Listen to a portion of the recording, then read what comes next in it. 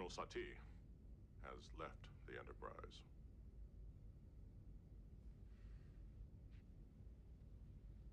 We think we've come so far. Torture of heretics, burning of witches, all ancient history. Then, before you can blink an eye, suddenly it threatens to start all over again. I believed her. I helped her.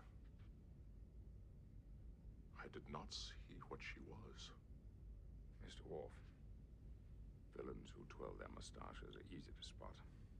Those who clothe themselves in good deeds are well camouflaged. I think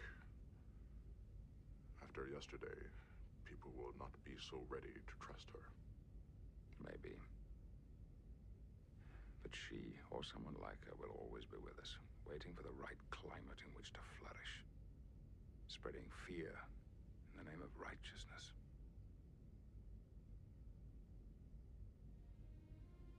Vigilance, Mr. Worf. That is the price we have to continually pay.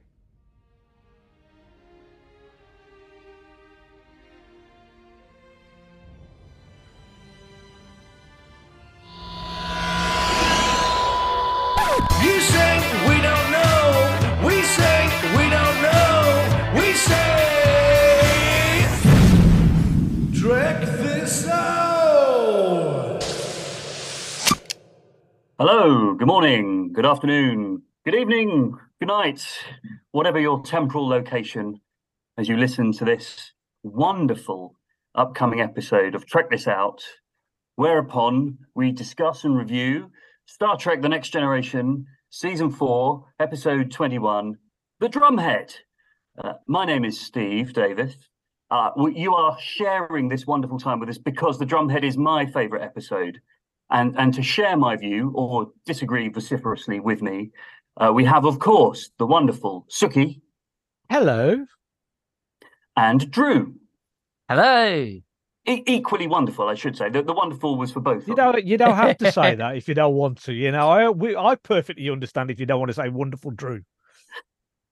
Well, he is wonderful. You are wonderful. Oh, thank you. Oh, Thank good you, grief. fans. Good grief. Yeah, seeing as this is one of those big moral episodes, we should all be in very good behaviour, shouldn't we? Very polite and no moustache twirling or anything. It's going to be very polite and wonderful on this episode because now Deb. Whoa, bonus. I don't quite know what to do with the extra half an hour that we're probably going to have where we edit out all the swear words. It's going to be fantastic for me because I know the editing is going to be smooth. We've made it through the intro without any interruptions. That's it. We're I- already winning. Well, I'm sure she'd have some strong views, although I think she has put some feedback for later on as well, hasn't she? So we'll find out whether she's a wise sage or a Nora Sati with jumping to the wrong conclusions. So let's crack on, shall we? Let's do some initial thoughts about this episode. Drew, do you want to start us off? Okay. My initial thoughts is this is excellent, superb, brilliant. I like that. Succinct, to the point. Fantastic. And you're correct as well, in my humble opinion. Suki, your first thoughts. Or shall I go into a monologue and just carry on going for another 5, 10, 15 minutes? No, well, because this was excellent. It was superb. Cracking episode, kept my attention all the way through, and I just think it was great. Yeah, I mean, I firmly agree. In fact, when I rewatched this one with the present Mrs. Davis, we both said at the end of it, wow, that feels like it was just about 10 minutes. It was so tight and well paced, and it just flew by. Did you guys feel the same? Yeah, you know, whenever I go on a flight or something or a long train journey, I always download 3 episodes of TNG and my 3 favourite ones, and this is one of them. And it's precisely because of that, because you watch it and before you know it, it's over. It feels like it flies by. Yeah, what do you reckon, Suki? Same? Yeah, it's. I don't think I've seen this episode since I initially watched it back in when he was first shown on BBC One or BBC Two, and So I can't remember too much about it, but when I came back to a review for this for the podcast, it was an episode that, as Drew says, it just flew. It just you sat and you got immersed with the characters. Patrick Stewart is Picard in that courtroom scene. He's acting opposite Gene Simmons, and when Gene Simmons goes on to her little rant, I just think that was superb drama, and the tension was there. It's just great. I mean, why have you picked this? Why is it your favourite?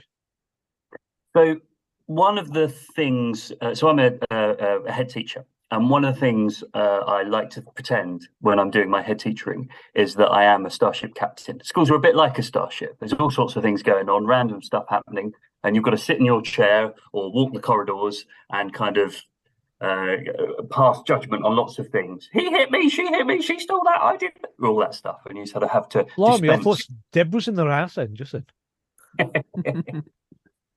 And you just have to kind of somehow reach these decisions for which you've never got all the information that you might ideally want. And this episode always strikes me as the one that's closest to what can go wrong if you start really jumping to quick conclusions and swiftly dispense justice. But it's just always spoken to me because I think it's bigger than that as well, right? It's about individual freedom and the role the state has in dispensing power and justice, and whether we should be held accountable for mistakes and to what extent, all that stuff. I love all these big issue ones. I always think about this one in league with Measure of a Man, the one where Data's being sort of put on trial, whether he's a person or not, a sentient being. So that would always be one of my other ones to go to. Drew, I'm interested in what your other two of your three episodes that you pick are. Then, which ones do you go for when you're traveling? This one. Yep, always three. Drumhead, Cause and Effect. I love time travel ones, and I mean and Groundhog Day, isn't it? I mean, it's just excellent time travel Groundhog Day. Now, number three is possibly a bit controversial, but I really love it, and that is Remember Me. Yeah. Oh, I love that bit where she goes, she's quizzing the computer about where the universe has gone, and the computer goes, well, there's something wrong with the state of the universe then. It's nothing wrong with it. Yeah. It's a great episode. Good. Well, I thought we might give ourselves a little bit of structure to this discussion, and I've gone for three quotes because I think one of the great things about this episode is there's some real meaty quotable bits in it. So I thought I might kick us off with a quote from a bit of the episode, and we'll see where that conversation takes us. What do you reckon? Yeah, yes, sounds good. You are in charge, Steve. You crack on. I'm driving this ship. Yes. Offered. Right. Okay. So here's the first one. It gives me a chance to do a good bit of speechifying as well. This bit comes right at the end of the episode, actually, when Picard says, there are some words I've known since I was a schoolboy. With the first link, the chain is forged. The first speech censored. The first thought forbidden. The first freedom denied. Chains us all irrevocably. Those words were uttered by Judge Aaron Satie as wisdom and warning. The first time any man's freedom is trodden on, we're all damaged. It's a fantastic speech, right? But I was going to do a Deb and just interrupt you halfway through, but I thought to myself, I better not, because this is one of them speeches where you do need to listen to what is actually being said. It's the way Patrick Stewart says it, the way it's been shown on the screen, because it's like a slow pan around him as it's been shown, and that's Jonathan Frakes. That is Jonathan Frakes, and it's been directed. It just stands out as a highlight of the episode. Yeah, well, talking about interrupting, I always think on this when Satie sort of he starts interrupting him. What's he going to say? Because he starts saying, "And when." Yeah. What was he going to say? We would have had a bit more of these monologuing, wouldn't we? We're never going to find out, are we? We'll never know. But that shows, of course, how much she's lost it, right? And that's her big downfall right at the end. And that's one of the criticisms of this episode. I don't share it, but one of the criticisms of this episode is that it all just ends so suddenly. We've got this wonderful, sort of powerful admiral, and then just in a blink of an eye, she loses it totally and falls apart, and it all ends really quickly. I don't know. I don't mind. I personally don't mind it because I think that's how it kind of works in real life anyway. All of a sudden, everything falls apart. But do you think it's a fair criticism that it all ends too quick? Well, I was just thinking why it did end so quick. I mean, she must have been under pressure from somewhere else happening in her life, and she's decided to focus on this case and just decided I'm going to make sure Simon Tarsis is punished to the fullest extent of the law. And she carries on and carries on. But when she's sort of reminded that her father was a just and fair man, and she decides she sort of loses it. I can understand what happens, but I do think there must have been something else going on in her life. I mean, if any of the novels decide to bring out a bit of a backstory on her, there might be something there, but at the moment, I don't know. But I can understand what happened. She says herself, she says, I've got no friends, no family, but I have got a purpose. I mean, she's built a whole personality around doing this kind of thing, hasn't she? So that's why she's so obsessed with it. But yeah, just going back to your original question though, Steve, I can remember like younger me watching this, or certainly when I first watched this, not really understanding the bit at the end. So I definitely can see where people are coming from, not realizing what happened at that point when the Admiral, is it Thomas Henry, is it, walks out. I certainly didn't get that, but I think over repeated watchings and now and certainly once you learn what's happened, or that's the end of it, it does make a lot more sense. But yeah, it's that definitely in the past has struck me a bit weird how it's not really explained. But maybe if he'd said, "Oh no, that's it, enough of this now," then it kind of might have made more sense. But is it just me? He doesn't say any lines in this, does he? Or he have like a cheap job on the production? No, you can't say anything. You just got to sit there and look good. He's probably just a glorified extra, wasn't he? Oh, we'll put you on the episode, but you've got no lines, but you are going to be, on screen for the last 5-10 minutes or whatever it is. He's credited though, right? The actor gets a credit, Earl Billings, so it must have cost him. I know you do get cheaper, don't you, for extras just having to. Yes. I think he is like an actor guy. I think he's a proper person. But you touched there on Satie. I think there's something obviously tremendously frightening, but tremendously sad about her as well. Yeah, that speech where she says, "Yeah, I've got no friends. This is the whole thing I live for." And she'd come out of retirement, right? She's been retired for a few years, so she's lost her purpose, and now she's trying to re-find it. And those are really dangerous people, right? Where they've got the power, but they've got no context within which to operate it. She's got no links, she's got no connections. Nobody's really calling out her BS. She's just a maverick, just going out and doing her own thing, which those people are frightening.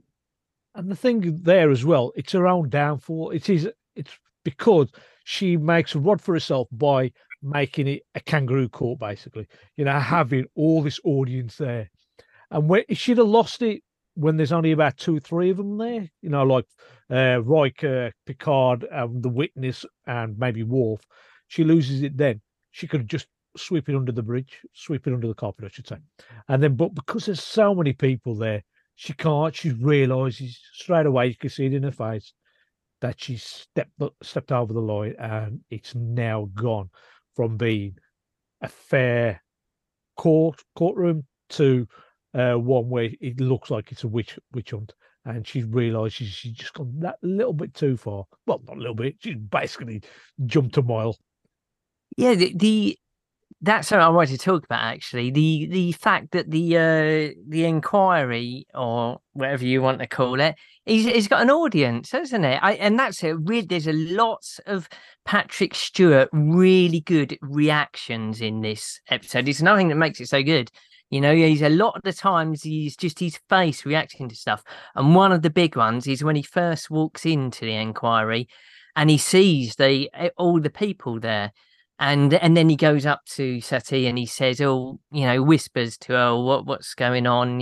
Why is this open to the public? And she goes into a rant about spies and saboteurs don't like the light and all this. But who are the people that have come to watch Simon Tarsis getting grilled? He's like, oh, yeah, let's go down and watch Simon getting raked over the coals here. Yeah, that would be good. I mean, aren't these people meant to be more evolved 23rd, 24th century people? You know what? Well, What? Who would go and watch that? yeah, like the equivalent of sort of a mob, a baying mob watching a hanging, right? But I think they're his mates. That's my thing. They've gone there to support him, to show him he's got some people on his side. Because he's clearly such a lovely guy, isn't he? He's just a shy, introverted guy who just wanted to get into space, and all this stuff's been dropped on him. I'll talk about him in a bit, but like, he's just such a nice character. The people in the court, as he says, they might be his mates, but at the same time, once they find out that he's a Romulan, they've also got got some back stuff going on where they've had a history dealing with the Romulan conflict, and so they've come to basically back up the admiral and say, look, that could also be there for that reason as well. If and I know we've all been spoiled for this episode because we've seen it a few times, or certainly saw it a long time ago when we don't really remember. When do you think it first becomes apparent that Sati is a Roman? What's the point where you think as an audience? Because she's certainly not brought in as that, is she? She smiles off the transporter, lots of let's just get on with it, looking forward to being your partner, all that stuff. What's the point where you think, oh no, she's not right? What do you reckon, Drew? Well, it's quite early in it actually. I think she becomes all snidey with Picard. They're meant to be working together, and it's right at the beginning where Picard says to her, "Oh, does Starfleet know anything else about Romulan Klingon connections?" And she says, "Oh, I don't believe it's my place to let you know what Starfleet knows or does not." I mean, that's right at the beginning there that you like go, "Oh, hold on a minute, you're meant to be working together to find out what's going on." And she just descends further and further down from there. Okay, so as I said, my history with this is that I initially saw this many years ago, and then I watched it for the podcast. Now, because I already knew that Sati was going to be a Rungan, I'm already looking for the faults in her character, and as Drew said, it was quite early on where she starts getting these little digs in or comments that she's making. So I knew she was a baddie. So I can't go around commenting on when you thought she was, because it's already been spoiled for me because I know what the history of this episode. How about you? Can you remember when you thought that she was a baddie?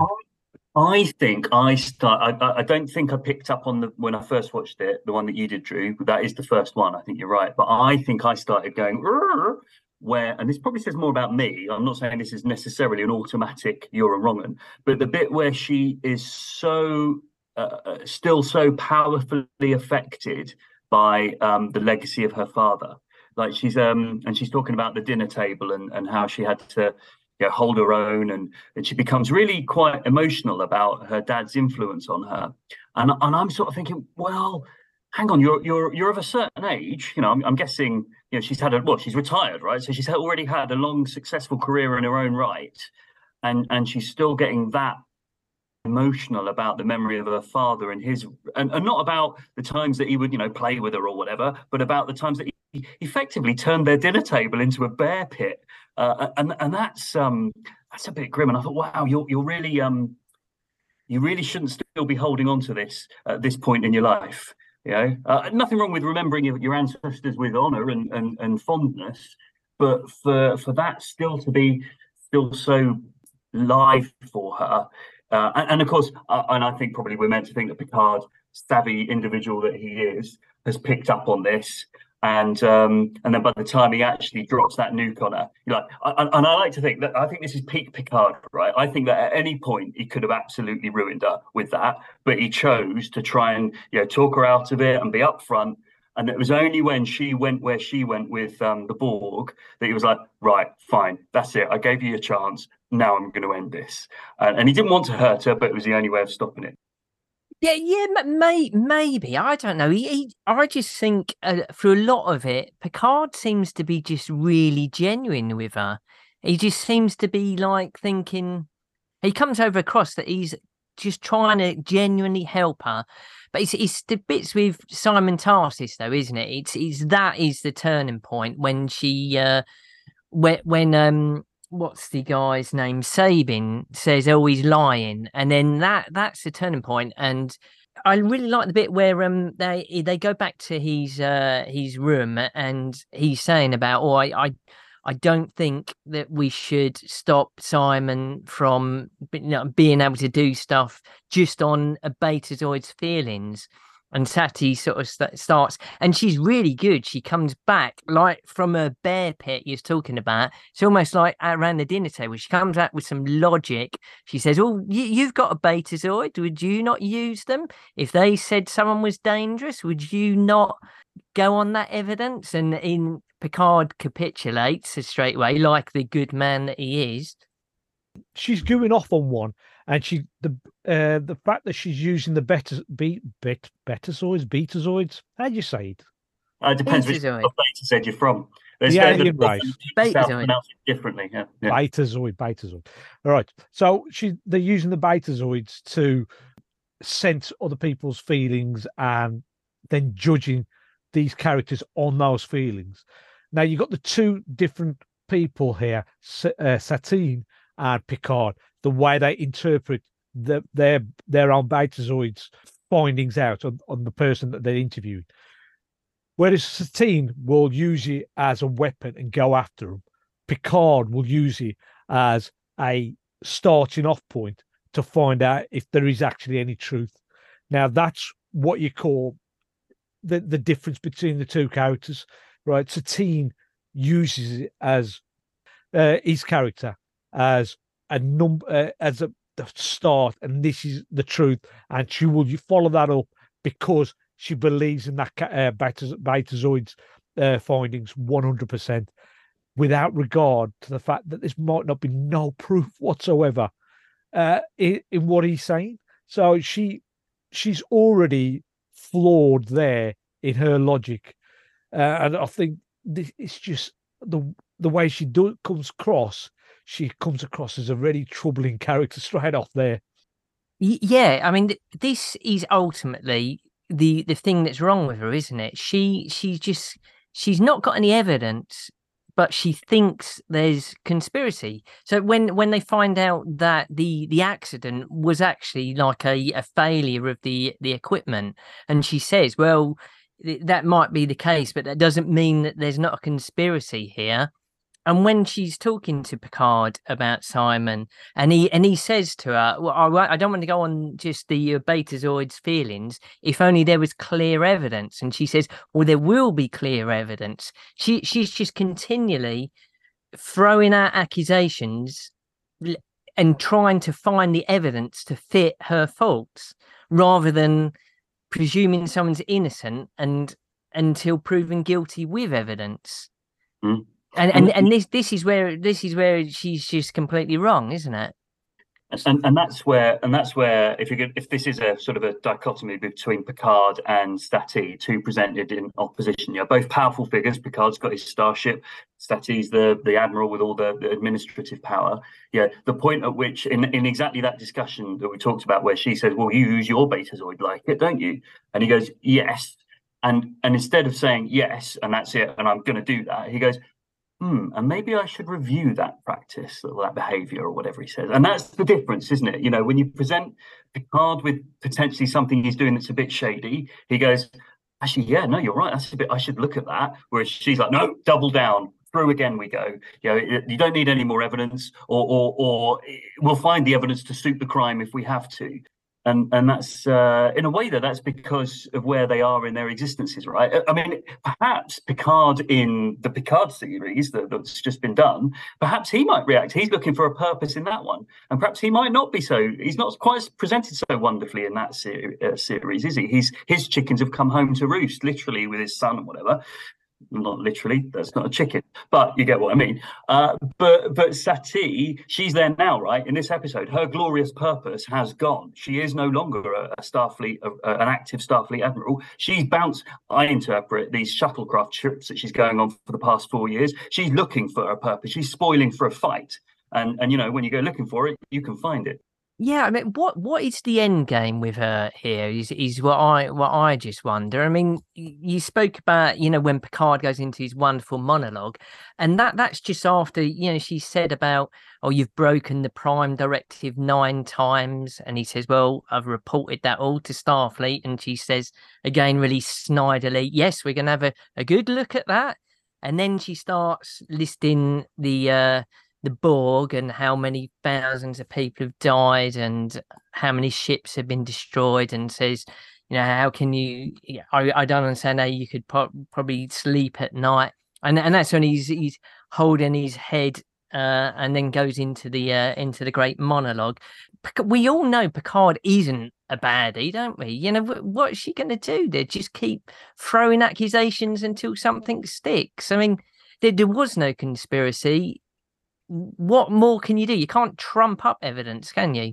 The end game, I think, for her is she's trying to live up to her father's ideals and her father's reputation. She knows what her father's done in the past, and he's left a mark. I mean, if Picard is quoting from her father at the end, he must have been like a powerful and well-loved figure. So she's there trying to live up to her. And as Steve says, they had the bear pit around their dinner tables where they're being pitted against each other. The kids are all being pitted against each other. So she wants to be a winner. So all this is basically her finding that point in her life where she can say, look, this is my mark. I've made this. I've found this conspiracy theory.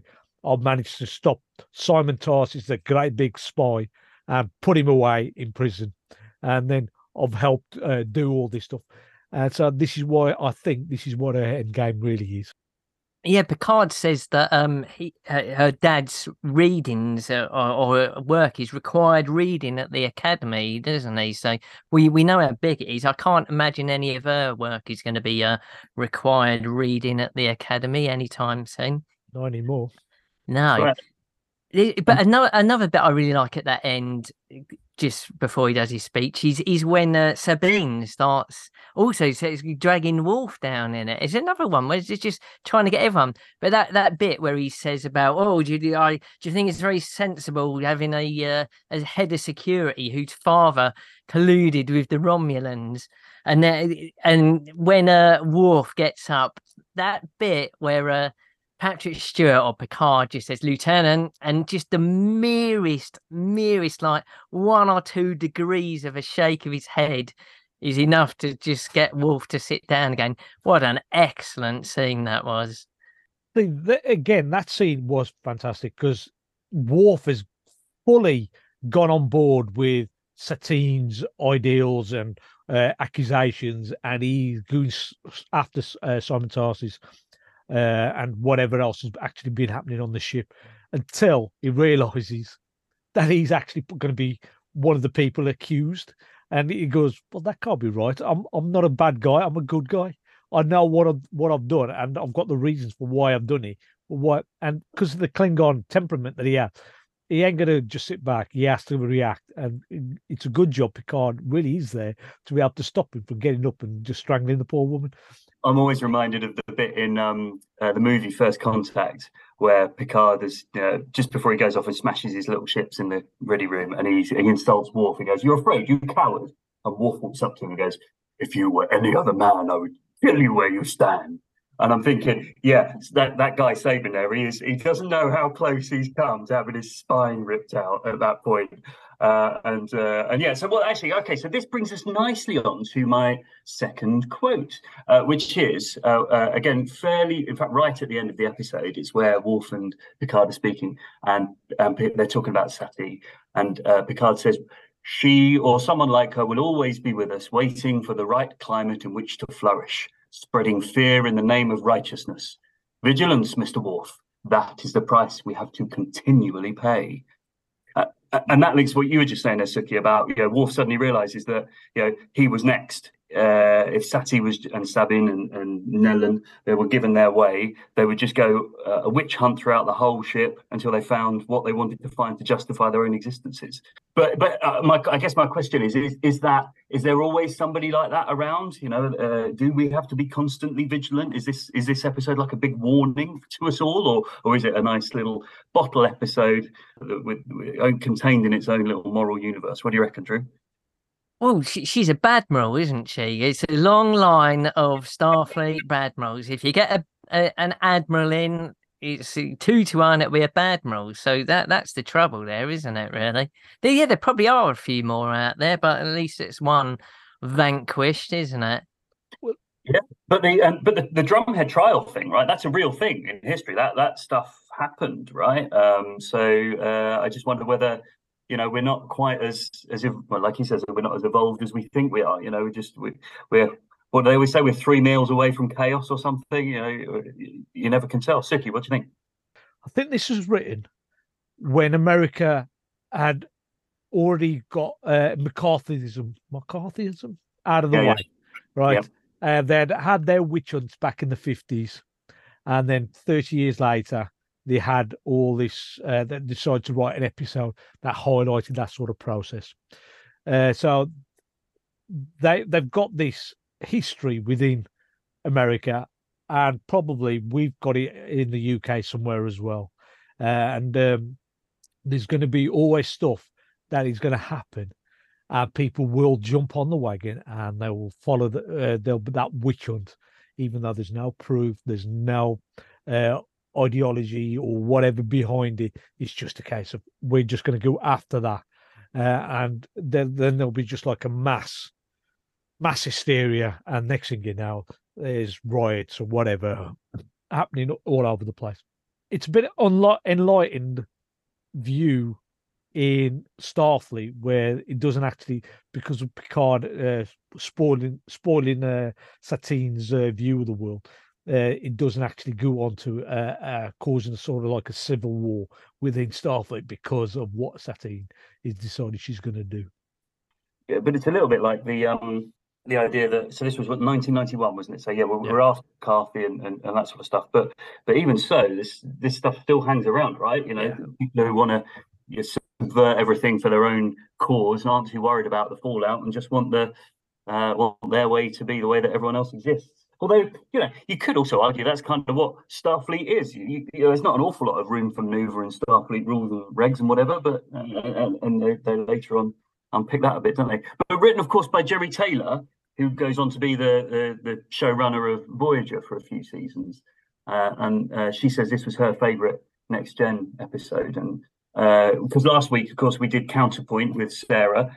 So there's some common sort of themes through all that, aren't there? And I think, yeah. Go on, I was just going to say, look, Counterpoint, as I've put it, it's checkpoint on all the social media. Right, so I do apologise. I'll get round to one day changing that. Go on.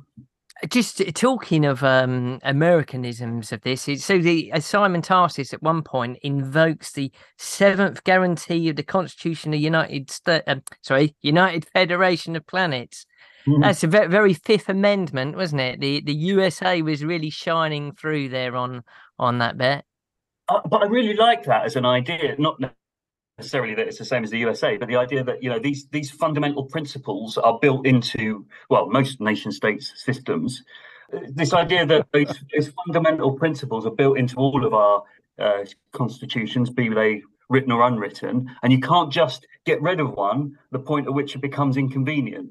And I think that's a bit of an echo down to, well, any moment in history, I guess, but particularly the stuff we're living through at the moment. You can't just get rid of these fundamental parts of the way our civilizations are built, just because at a certain point in time they're not suitable, or they're a bit awkward.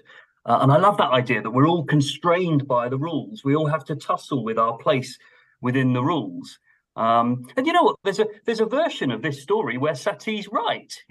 Where Sati does uncover a conspiracy, and how do you find that point at which it's okay to keep pushing? And the point at which you have to stop. I guess in a way, this story is a little bit about counterbalances, isn't it? Picard is the buffer against Sati. I sometimes wonder what would have happened if this had been a different Federation starship without Picard. Yeah, definitely. And it's interesting because at one point, when Picard says, these hearings are coming to an end now, and I'll take it all the way to Starfleet if necessary, and she comes back, with a logic counterpoint. Oh, well, actually, I've already been to Starfleet, and they're actually on my side. But it's interesting how much control of the situation Picard thinks he has there. He was going to stop it. He was going to basically override her as an admiral. It reminds me of the bit in where they're going to take Data's daughter away, and he says there about, you know, you'll ask a man to surrender his child to the state, not on my ship.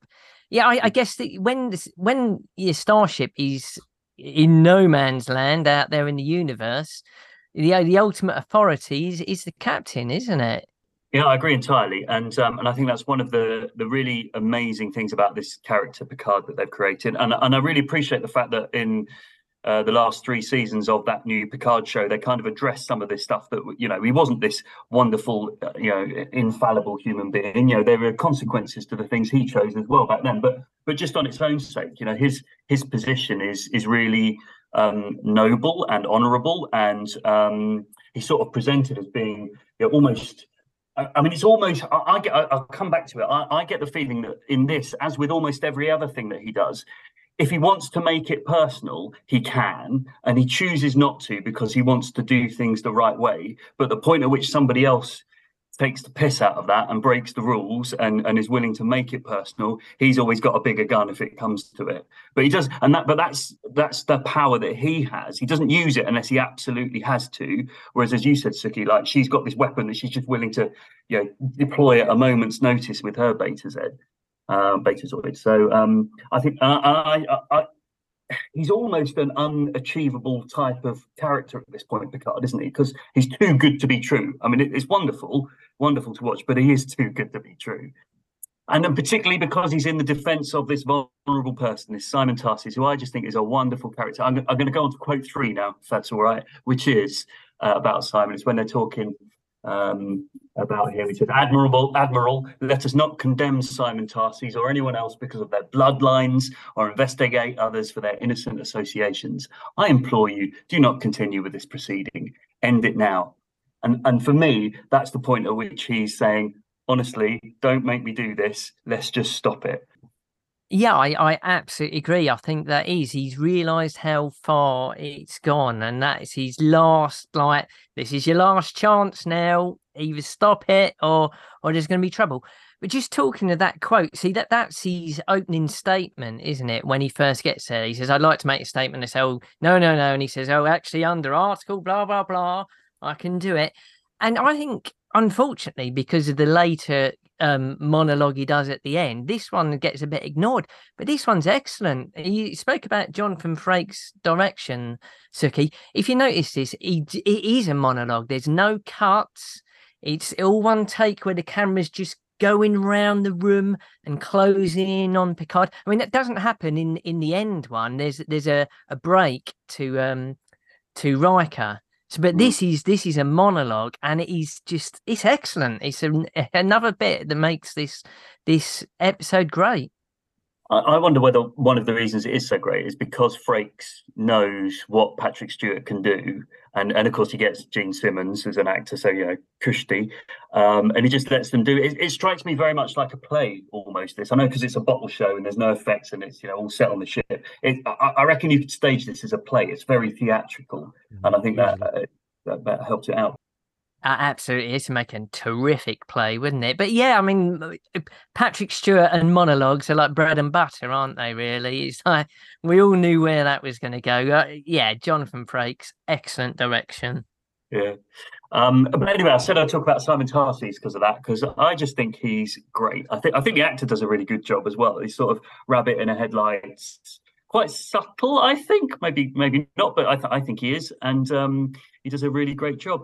I was exchanging some tweets with I think it was Dave Kay about this, and I said, "Oh, I wonder what happened to him after this episode." He's still active. Yeah, well, yes. So he gets in books. They use him in books quite a lot. Yeah. So he's on the Esri Dax's starship in a series of books. He's the chief medical officer, so apparently in that book or some of the other books, they say he gets like suspended for 6 months, but then Picard sponsors his place at the academy, and he goes and becomes an officer, which I think is lovely. I think it's so good. I was just going to say, we had this same sort of scenario in Prodigy, where there's a character. I think there's a character on there which knows that they ain't going to be accepted in the Federation into Starfleet because of their origins. So this one again, you got some Tarsi saying that because he's a Romulan ancestry, he knows he had to lie to get on there. Or was it? Or, no, it wasn't Prodigy. What I'm talking about? It's Oh, Strange yeah. New Worlds with Una. Oh, yeah, yeah, Oh, you're right. Yeah, there's but both, isn't there? Yeah. it is Dahl as well. Yeah, yeah. Yeah, you're right. And that thing about his paternal grandfather or whatever it was. And then there's that whole mirror with Worf as well, about Worf took his dishonor. This doesn't come long after Sins of the Father, where he finally gets discommended. He has his discommendation. That idea there, and we got a hint of it, didn't we? Like we already talked about, where they spin it around and Sabine goes after Worf. Yeah, I'm just going to mirror what you're saying, really. Yes, Simon Tarsy's such a lovely character, and yet acted precisely how you need to. I don't know if they employed the guy for his sad, frowning face, but he's acting that, but he's certainly got acting chops there. You can't help but feel sorry for him, and I love the way that Picard just comes to the protection of his crewmen. You know, takes him to tea in his ready room, and he's chatting to him. And it's lovely. You'd really want Picard to be your captain if you was on a spaceship, wouldn't you? I'm always fascinated by the like, how does that happen? Does like Picard just buzz him through and go, "Oh, Mr. Tarsis, why don't you come and join me for tea?" Or like, does a yeoman invite him, or does it just show up on his iPad as an invite? How does that work? Send him a message. But Beverly tried to do the same, tried to save him as well. But because they were asking her to tell the truth, she had to, literally say, "Yeah, I have seen them together in 10 Forward or whatever." Right? Of course, that then gets interpreted as, he is a spy because he's hanging around with a spy. And she could have, Satine could have easily have also anybody else who's got like a certain lie in their past could have just interpreted with that person as well. So Beverly, who could have lied on her saying I'm 34 instead of 33. Oh, she put the wrong age down. We'll make sure, because she's had a word with this Jadan, we'll have him. I'll have her as a spy as well. And, Yeah. it's just one little detail. I mean, the way Simon Tarsis actually sat down, because I didn't notice too much difference between him and the other characters. And then when this says you got Vulcan history, Vulcan ancestry, then you saw there's slightly something wrong, not wrong, what am I saying? Slightly different about his ears. Then you thought, oh, right, yeah, there's that. Because there was always something there when I'm rewatching this episode, when he sat down, I'm thinking to myself, what's different about this person? There's something. And then it's only when they said the Vulcan bit, I thought, oh, it's his ears. It's slightly, they're rounded, but you can still see the points. You mentioned Jadal there. We haven't talked about him at all. I think him and the Worf bit at the beginning is brilliant. Apart from anything else, it's the first time I remember ever seeing that sort of elbow back, fist up punch thing that he does a few times, which is just the best thing in the world. But I love that whole that kind of that fake aura thing of the Klingons about them, but always being honourable and never, doing each other behind the backs and things. Look, and of course, Worf always signs up for this stuff, doesn't he? He buys all the next gen at least. He buys all the rhetoric about how wonderful the Klingons are, and he lives his life like that. And every time he meets Klingons, it becomes apparent that no, they're not like that at all. That's just the story. It's like they're as conniving as the Romulans and as flawed as humans. And I always find it interesting when he comes across a real one, and this one does it the best, I think. Yeah, I mean, he's certainly a sneaky duplicitous. Sorry, he's too. Yes, that's the word. Klingon, isn't he? We're siding with the Romulans. I mean, the Klingons never do that, do they? But when they're walking down the corridor, you can see like Worf is about a foot taller than him, and he's like really baiting him. He's saying about, oh, your name is like not even ushed in the Klingon halls of fame and that lot.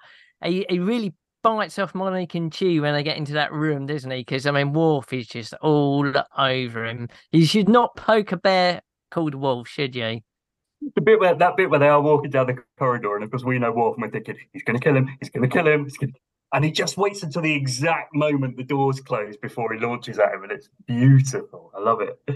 Well, he has to do it like, I mean, there's probably cameras left, right, and centre down that corridor. He has to do it in a quiet corner. Just knock him out, man. Just knock him out. Right, I think that, so those are my big three quotes that cover the things that I really wanted to explore with you two wonderful gentlemen. What other bits have you got on your copious notes, Drew? That was impressive. Yeah, I well covered a lot of them. I get a couple of little bits though. You see, we get an Oberth class starship, don't we? That Sati is brought on, which I did look up. Apparently, that's the USS Cochrane, which is interesting. I also get an Excelsior ship later, don't we? God, that's like a workhorse of the Federation. How many years of them Excelsiors have been in service now? It's well over 100, isn't it? Because we see him in like Captain Kirk's day, don't we? Yeah, and that's got my favourite shot. They use it loads. They recycle it of the Excelsior class and the Enterprise next to each other, and then I can never decide in that shot whether the two ships have gone their different ways or whether we're just meant to assume that it's like the camera's panned between the two of them. But it doesn't quite work as a shot, does it? It's almost there, but not quite. They use it loads. I think they use it in Best of Both Worlds, don't they? When Yeah. Hanson's ship arrives and drops off Shelby. Yeah, no, great. Oh, and the Oberth. Amazing to see one not blowing up. Like, considering you just have to drop something on them and they explode. So yeah, 100%. You was talking about being a head teacher and at school earlier, wasn't it? The bit when Nellen comes to the bridge when Patrick Stewart Picard's on there, and she says to him, you are to report interrogation and you're to be questioned before the committee. And that's one of the moments where you get an excellent Patrick Stewart reaction shot, because he doesn't say anything. The camera's just on him before we go to the break. But that bit, it's always, for me, it always takes me right back to school. That does, like when you'd be in really lot of trouble. I can always remember being in a German lesson and someone come in and going, Andrew Barker, you must report to the headmaster at 3:30 without fail. And I was like, that always takes me there. You're in trouble when something like that happens, don't you?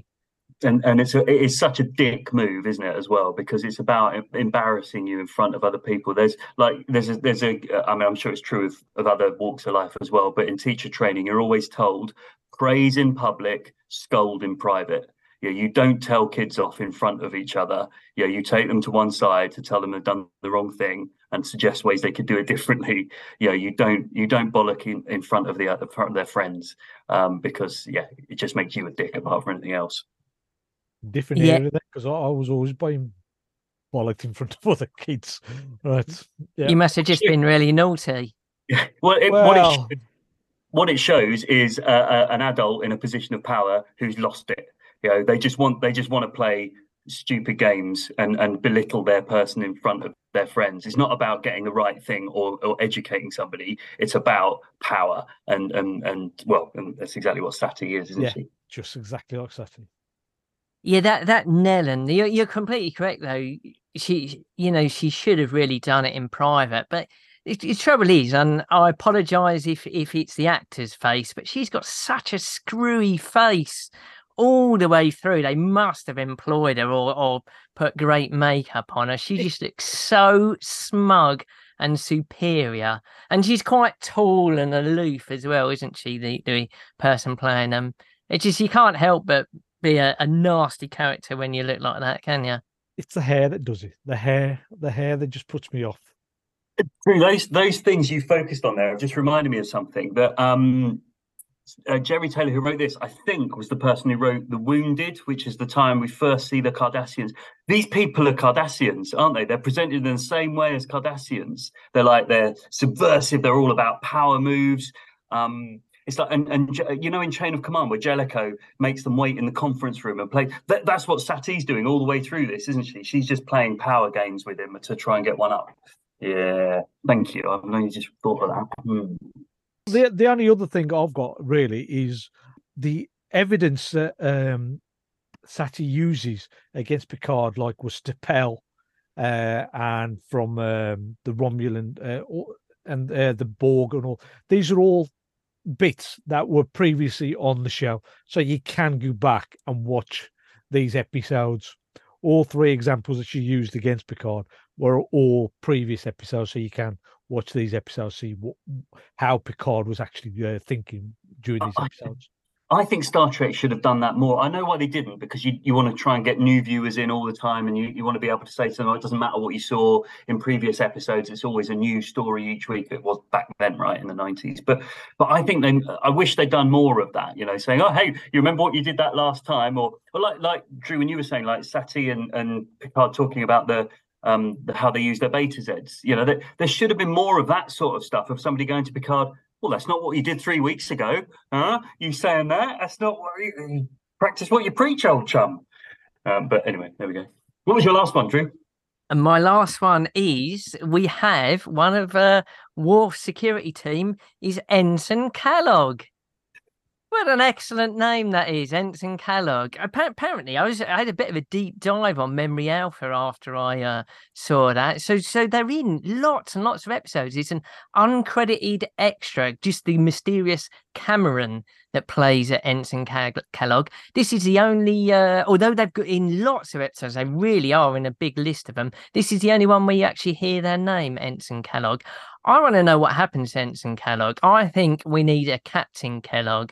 And in fact, I have tweeted Mike Mahan and said, you need to get Captain Kellogg on board. So if you see that in season 5 of Lower Decks, you heard it here first. Wonderful stuff. Well done. I like to think that because that's how O'Brien started off, wasn't he, as an uncredited sort of person, and then 7-8 years later he's on DS9, isn't he? I like to think that that's how Simon Tarsy's, he's the equivalent of O'Brien, right? They both started as enlisted men, and yeah, good. All right, well, that's lovely stuff. Have we all covered our notes now? Have you got any notes, Steve?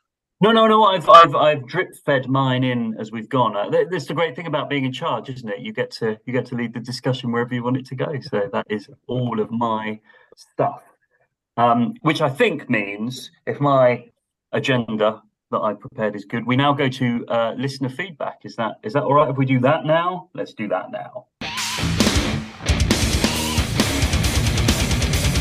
Listeners feedback.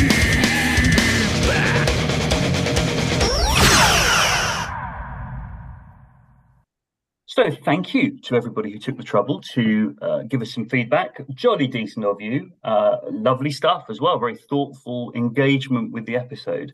The first one is from somebody called Sarah. Not sure. Thoughtful and engaging from Sarah. Oh, my dears.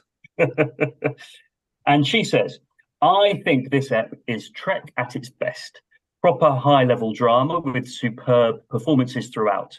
When I think of Captain Jean-Luc Picard, this is the man I'm imagining. Someone thoughtful and willing to reconsider his position based on new information in order to ensure that true justice is served. This ep is a chilling reminder of the consequences of othering any group of people. It highlights that what seems like a logical thought process can turn into an entrenched position built on fear and self-righteousness. Gene Simmons is perfect for this role, as she slowly turns from a reasonable and gifted litigator to a broken woman still trying to live up to her father's legacy. Just wonderful stuff from all, and still feels very contemporary. A highly illuminating 5 lights out of 5. Thank you, Sarah. Lots of very big words in there. Well, I'm quite impressed. That was good. Do you want to know something? I took most of my notes from Sarah's feedback. Thank you very much, Sarah. Wonderful.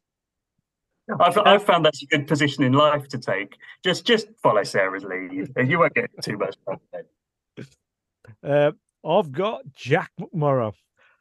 Perhaps behind only the spot-on perfect chain of command two-parter, the Drumhead might just be TNG's finest episode ever. Quite the feat. TNG had many fine installments post season 2, so when Mr. Davies nominated for inclusion, I was elated that I get to watch it again. It feels like describing water as wet is saying that Sir Patrick Stewart gives us a magnificent performance. Yorkshire might be my adopted home, but for many reasons, he makes me incredibly proud to say that. Fun game is if you can guess my 3 favourite actors. Hint, all are from Yorkshire and the other 2 are in James Bond. Nora Sati, daughter of equally formidable prosecutor Aaron, both of whom Captain Picard deeply admires and does so when he does the right thing and questions her prosecuting this case towards the end of this episode. Admiral Sati is performed near pitch perfectly by British acting legend Gene Simmons. I would say giving a quality of performance which matches the high calibre one set by Sir Patrick Stewart. It is quite Well, interesting. Go on, sorry, I cut into you there. That was rude, wasn't it? How awful of me. Carry on, please. Okay. Was you going to say something though? But I was going to try and guess who his 3 favourite actors were from Yorkshire. Yeah, we'll get to that at the end of the feedback. Yeah. Sorry. I'm going to keep all this in. It is quite interesting the parallels between her character and the countless politicians who have got into their line of work with the best of intentions, but for whatever reasons, their tenure makes them ultimately self-serving and making life measurably worse for those who already have it awful to begin with. I want to say hi to the Home Secretary for now.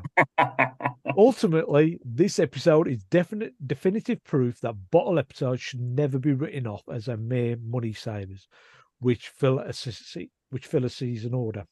Further examples are DS9's In the Pale Moonlight and Enterprise's Shuttle Pod 1. I give this magnificent episode a full 5 warp core inspection hatches out of 5 rating and would like to nominate it as an outstanding episode of the franchise. This really illuminates the unspoken differences between vengeance and justice. Once again, my compliments to Mr. Davis for nominating this gem of an episode. Oh, and Lower Decks Season 4, a delight, but the Drumhead is spot on about the erosion of rights in the face of rampant paranoia. Cheers for that, Jack. What a thoughtful little comment. That was good, wasn't it, that one? I do enjoy these ones. He's always on the nose, isn't he? Very good. Yeah. Are we going to discuss his 3 favourite actors? Yeah, let's do that. Well, he's got, so Patrick Stewart, obviously.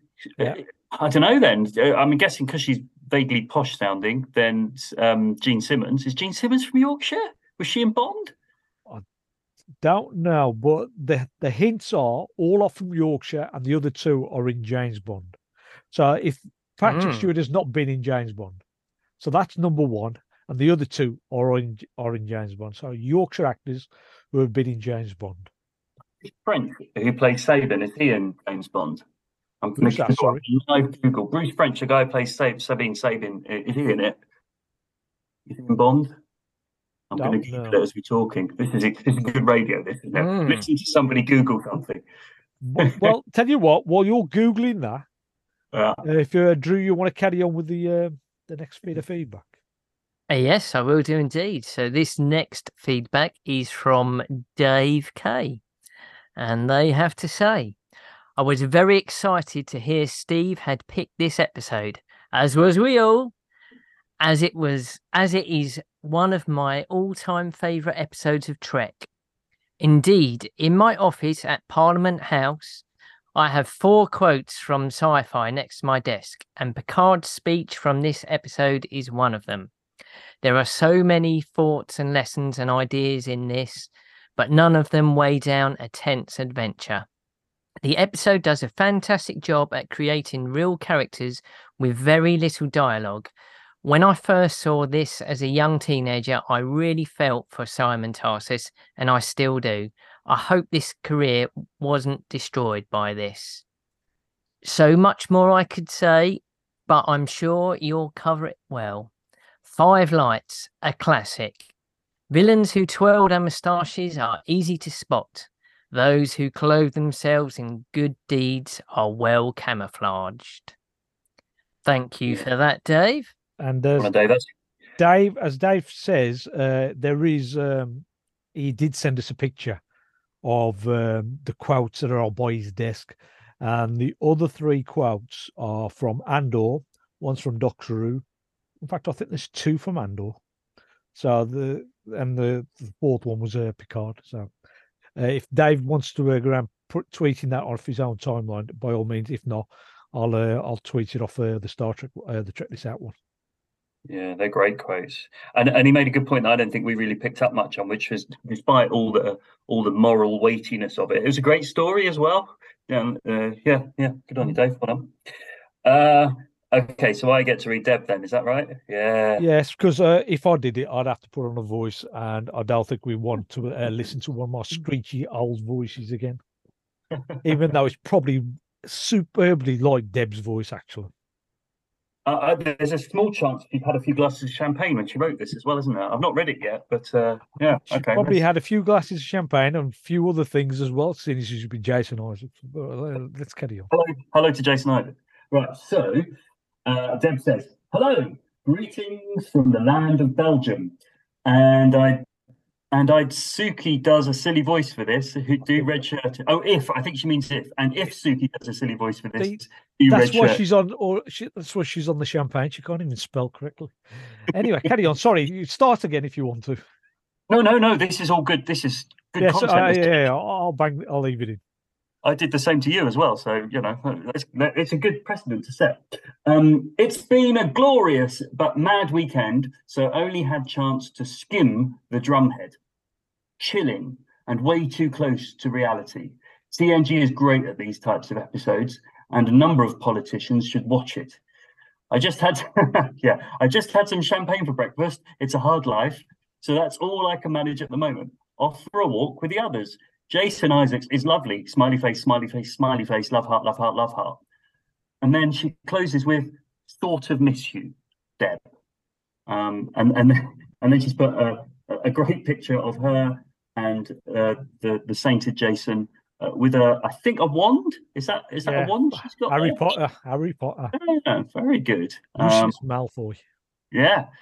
He's playing Cary Grant soon, isn't he? That's coming out in a bit, December. isn't it? Yes. Yeah. Looking forward to that. Anyway, we must have a Jason Isaac news, even if Deb's not around. So thank you for putting that bit in, Steve. I wouldn't dare not to. Team Basement are running riots in Belgium. That's all I can hear. That's all I've heard. Like, and there's loads of photos on there. Just Google #Team Basement. Awesome. So I think that just leaves us two very important jobs to do. We have to light this episode up, although I don't think there's much of a challenge in doing that. And we have to redshirt somebody. How many lights you see? 4 lights! I asked how many lights you see. Suki, do you want to give us your lights, first of all? Well, this is a superb episode, and for an episode that I haven't seen in nearly 40 years, 30, 40 years, whatever it is, I think it's just held up well. So I'm going to give this 5 lights out of 5. Yes, excellent. Drew, what do you want to do? Yeah, I mean, it's Star Trek courtroom drama, but it's the courtroom drama episode to beat all courtroom dramas, isn't it, really? I've often said to people, especially I've got a friend who hates all sci-fi, and he knows that I love Star Trek so much that he's quite often winds me up about it.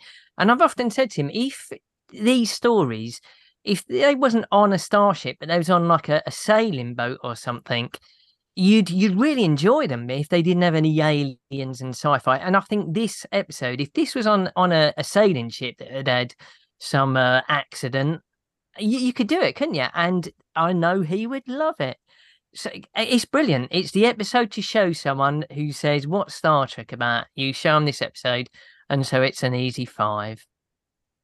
So what you do, yes, well done. So what you do, earlier on, we said this was a play.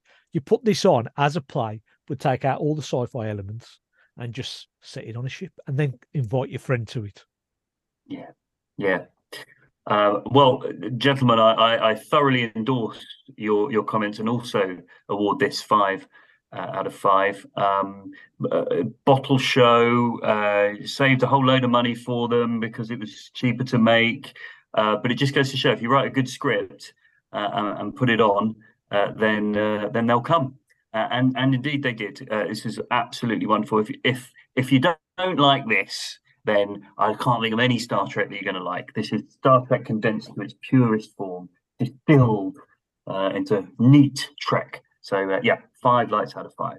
Oh, and I remember thinking, I wish that quote from Satie, I wish that was a real thing. I wish I could go around quoting it to everybody. So as Eisenhower said, he should have done. So yeah, 5 out of 5. So I make that everyone's given this a 5. We didn't get a rating from Deb, but I'm sure she would have said 5 as well. But yeah, that's all 5s all round, isn't it? Have we had an episode do that in the past? Don't think we ever have. We've always had the odd 4.5 snuck in for a really good episode and stuff. But I don't think we've had a 5 out of 5. See, the trouble is, I guess, it's because we're picking like the best episodes, aren't we? They're all going to go high. What we need to do is like Code of Honor or something next week. Or perhaps not Code of Honor, but Shades of Grey, maybe. Yeah, really put the cat amongst the pigeons. Excellent. This is what I'd like to do, is get people on just to talk about an episode that might be controversial. So if anybody's out there and wants to come on just to talk about an episode where opinion is divided, maybe, come on, we'll discuss it with you. Not a problem. Not a problem at all. Yeah, I think Code of Honor would be a step too far, though. That'd be like, wow. What's that? What's that one with Andrew and Deb always used to, and Lindsay used to go on about, with Beverly and a ghost and a candle? Yeah. Well, we can discuss that. Sub Rosa. Yeah. The trouble with that is, though, it's so bad that it becomes good, isn't it? It's literally one of the episodes like Spock's Brain. I quite like Sub Rosa because it's so bad that it's brilliant. Yeah. I'm doing a few original series rewatches, and some of them, like I watched The Cloud Minders the other day, and I quite enjoyed that one. Which, but then there's one. Is it Requiem for Methuselah, I think, and Kirk is a real bounder in it. Like I love Kirk. Prime Kirk, I think, is amazing. And I think he gets a bad press, but in that episode, he's all the bad press that he gets. Yeah. Oh dear. Right. So hey, straight back to original series. See what I did there? Because now we get to Red Shirt. I woke up this morning, put on my red shirt. Oh. So we will start with Drew. Who are you going to red shirt? Oh, I always talk about how much of an amicable podcast this is and how lovely everyone is, and this is a terrible thing. I mean, it's even worse this week. There's absolutely nothing in it, is there?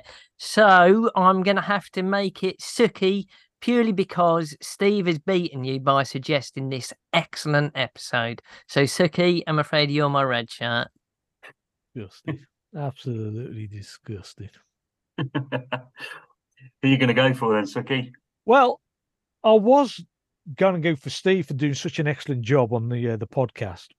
But then I thought to myself, well, Deb's the one that's dropped out. So Deb should have been here to help, but at the same time, I'm also thinking if Deb was here, there'd be a lot more editing. So now I'm still going to go with Steve for doing such an excellent job. Right. It puts the rest of us to shame.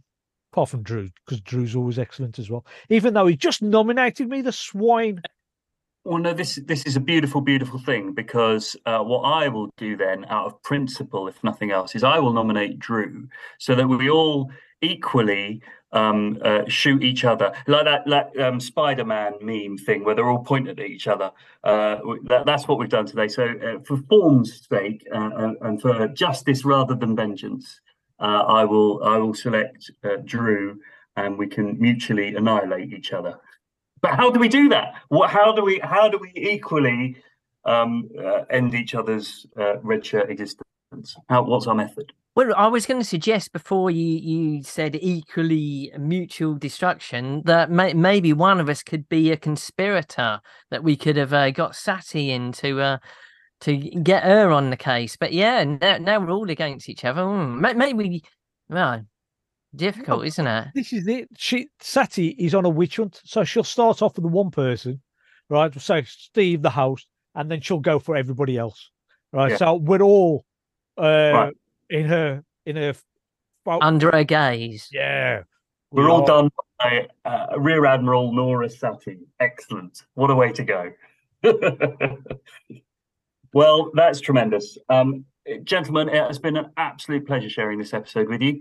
Thank you for all of your thoughts and comments, and for everybody who messaged in. Thanks for those as well.